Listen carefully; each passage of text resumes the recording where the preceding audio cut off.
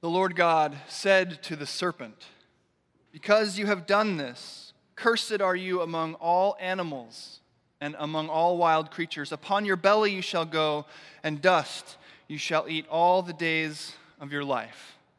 I will put enmity between you and the woman, and between your offspring and hers. He will strike your head, and you will strike his heel." Please pray with me. Dear God in heaven, we ask you, as we do week by week, to be here with us this morning, and we trust that you have kept your promise and are here. May my words be your words, and all of our thoughts your thoughts. Pray all of this in Jesus' name. Amen. Please be seated.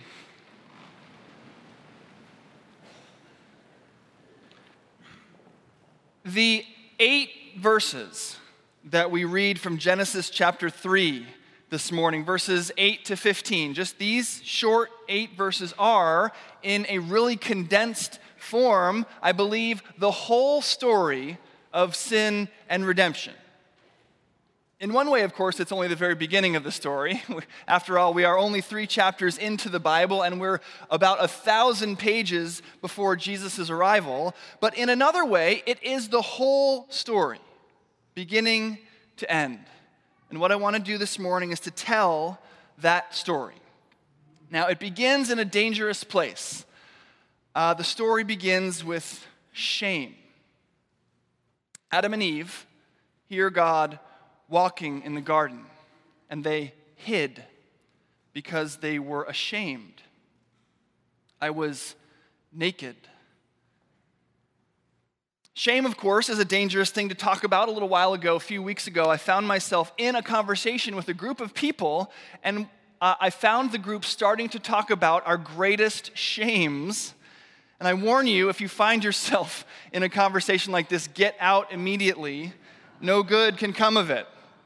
But anyway, I found myself in this group thinking about my greatest shame, and the memory that I flashed back to was of an elementary school spelling bee. Now, I'm sure I've had greater shames, but this is the one that popped into my mind at the moment. I don't remember exactly how old I was. I think 4th, 5th, or 6th grade, perhaps. And my teacher asked me to be in the spelling bee. I guess I was a good speller. My mom was a professional editor who would make us write essays about our summer vacation trips to Civil War battlefields. And then, yes, she would edit them. So, okay, I was a good speller. But I did not want to be in the school spelling bee. I had this speech impediment, and the idea of standing up in front of people and saying anything out loud, despite what I may or may not be doing right now, was just completely impossible for me to fathom. There was no way I could do it. And so I did what any modern kid would do. I made them change the rules for me. Now remember, I'm not proud of this. This is a story about shame. But I told my teacher that the only way I would be in the spelling bee is if I was allowed to write out the word on a card and show it to the judges, rather than having to speak the words out loud. I know, right? Totally not fair. But they let me do it. And then the exact thing that you would think would happen, happened. After making this big stink and forcing them to change the rules just for me, I was eliminated on the very first word. And yes, before you ask, of course I remember what the word was: bureau. So there I was, having called all this attention to myself, all this special treatment, and then boom, eliminated on the very first word. And I felt at that moment ashamed. I felt what everyone feels, that awful feeling when you feel revealed, exposed. And I bet that as I was telling that story, you yourself were flashing back to a moment of shame in your own life. And underneath the feeling that you felt, there was that truth. You felt revealed, exposed. I was revealed to be a self-centered stutterer who wasn't even actually all that smart. I don't know what you were revealed to be in your moment of shame, but it was no less painful. The truth about you was revealed. You were exposed, and you thought you would never recover. They heard the sound of the Lord God walking in the garden at the time of the evening breeze, and the man and his wife hid themselves from the presence of the Lord God among the trees of the garden. But the Lord God called to the man and said to him, "Where are you?" He said, "I heard the sound of you in the garden, and I was afraid because I was naked and I hid myself." I was naked, exposed, and I hid myself.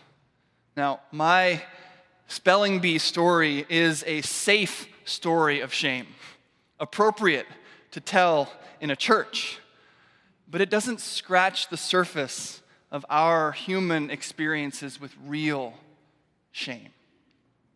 I heard a talk recently at a conference by a truck driver named Chad Bird. I think he'd want to be identified as a truck driver. That is, in fact, his job. But he's also a former pastor and seminary professor and prolific writer and speaker. And this talk was incredibly moving. And in it, he asked us listeners to consider what would happen if a preacher told you that next Sunday he wants you to wear something to church that actually represents how you see yourself. Wear something to church next week that actually represents how you really see yourself. What if a preacher said that? And what if people actually did it? What would we see? We might call these our honest clothes. People dressed as they actually see themselves, if people showed themselves. Chad suggested that we might see a college sophomore dressed like a call girl. The boys at her school only seemed to look at her for her body, and so that's how she started to see herself. We might see a 41-year-old man wearing a shirt 2 sizes too small because that's the shirt he was wearing the night 20 years ago when he drove drunk and killed 2 people with his car. He sees himself as a murderer and can't get over it. We might see a 33-year-old woman with a t-shirt that says "human garbage" on the back. She's a few marriages in, and her current husband cares more about his poker buddies than he cares about her. She sees herself as having no value at all. What about you? Chad asked us. What would you wear if you wore clothes that actually represented how you see yourself? For me, I was thinking it might be a clerical collar with big block letters written in Sharpie, "Unworthy" and "In over my head." What would you wear if you wore something that actually represented how you see yourself? Now, of course, we don't do this. We don't wear our honest clothes. We don't wear our shame on the outside. We keep it tucked away deep inside. We don't want to be revealed. We're like Adam and Eve, hiding in the garden, stitching together fig leaves to hide ourselves when we hear God coming. This is how our story starts, with shame. We hear God walking in the garden, and we are ashamed. And so we try to cover up. We try to make ourselves presentable. So sure are we that we're going to be judged on our qualities, the qualities that we fear are sorely lacking, that we hide. The Lord calls out to Adam and Eve in the garden, "Where are you?" Adam says, "I heard you coming, and I was afraid. I was naked. I hid myself." And God says, "Who told you that you were naked? Have you eaten from the tree of which I commanded you not to eat? And of course, the answer is yes.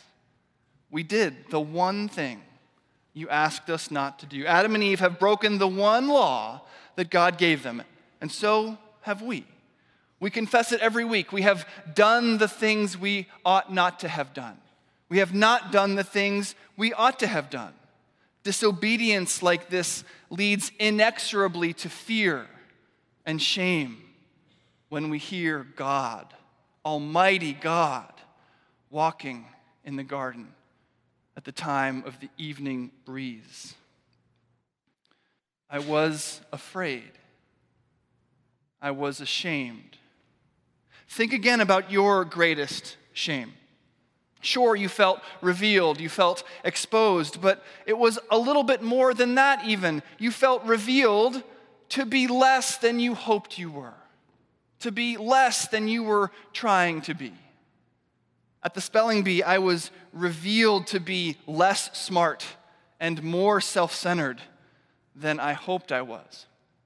Shame always has to do with failing to live up to some standard. And when we are publicly shown to have fallen short, we feel ashamed. And that's how Adam and Eve felt. They'd been given a law, don't eat the fruit of this one tree, and they'd broken it. And of course, breaking the law has consequences. We hear God pronounce the consequences of their law breaking. To the woman, he said, I will surely multiply your pain in childbearing. In pain you shall bring forth children. Your desire shall be toward your husband, but he shall rule over you. And to Adam, he said, because you have listened to the voice of your wife and have eaten of the tree of which I commanded you, you shall not eat of it. Cursed is the ground because of you. In pain you shall eat of it all the days of your life. Thorns and thistles it shall bring forth for you.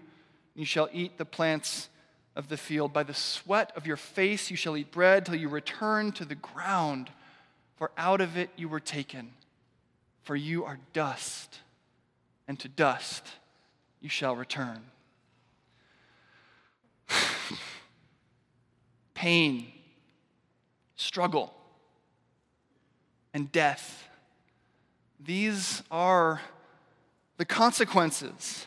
But they are not the end of Adam and Eve's story. Here's where, thank God, we make our turn into the second part of our story. It starts with shame, but it doesn't end there.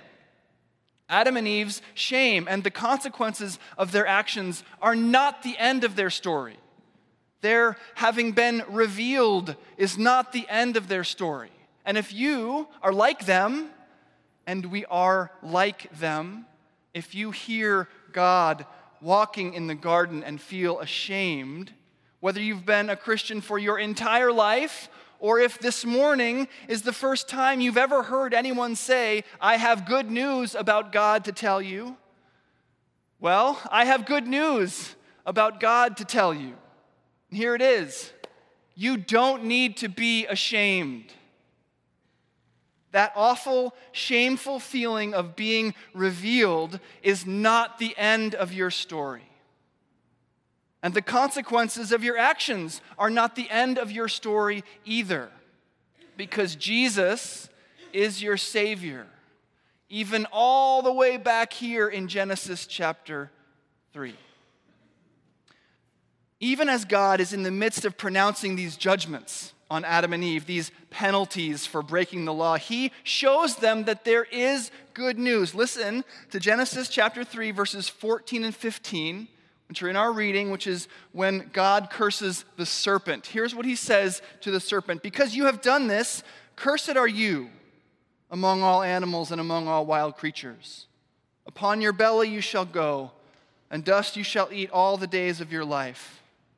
I will put enmity between you and the woman, and between your offspring and hers. He will strike your head, and you will strike his heel. Now that's a pretty uneven fight, right? You will strike his heel, he will strike your head. In another translation, it says that the offspring of the woman will crush the serpent's head. God is here talking about his own incarnate Son who will be born of a woman, winning the fight with the serpent once and for all. Sure, the serpent gets in a few nips at our heels. Yes, we will be revealed as sinners. But Christ will ultimately and forever crush the serpent's head. Jesus wins. The serpent spends his days whispering in your ear, God is coming, and you're naked. You should be ashamed. You've done things you shouldn't have done, and you haven't done the things you should have done. You're a call girl. You're a killer. You're human garbage. You're unworthy and in over your head. But there is good news. God has shut the serpent's mouth. And better, the serpent's head has been crushed by Christ. The fight is over. Jesus has won. We sinners have been redeemed by his blood and are now clothed by his righteousness. On account of Christ's sacrifice for us and his gift of righteousness in exchange for our sinfulness, we now get the acceptance that Christ earned. And the voice from heaven at Jesus' baptism now speaks to you. You are my child, my beloved. With you I am well pleased. And with that, we can change forever the honest outfit that we would wear to church. No more call girls or bloody t-shirts or human garbage.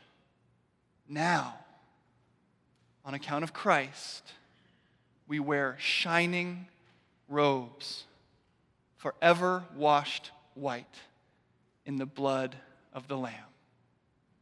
Amen.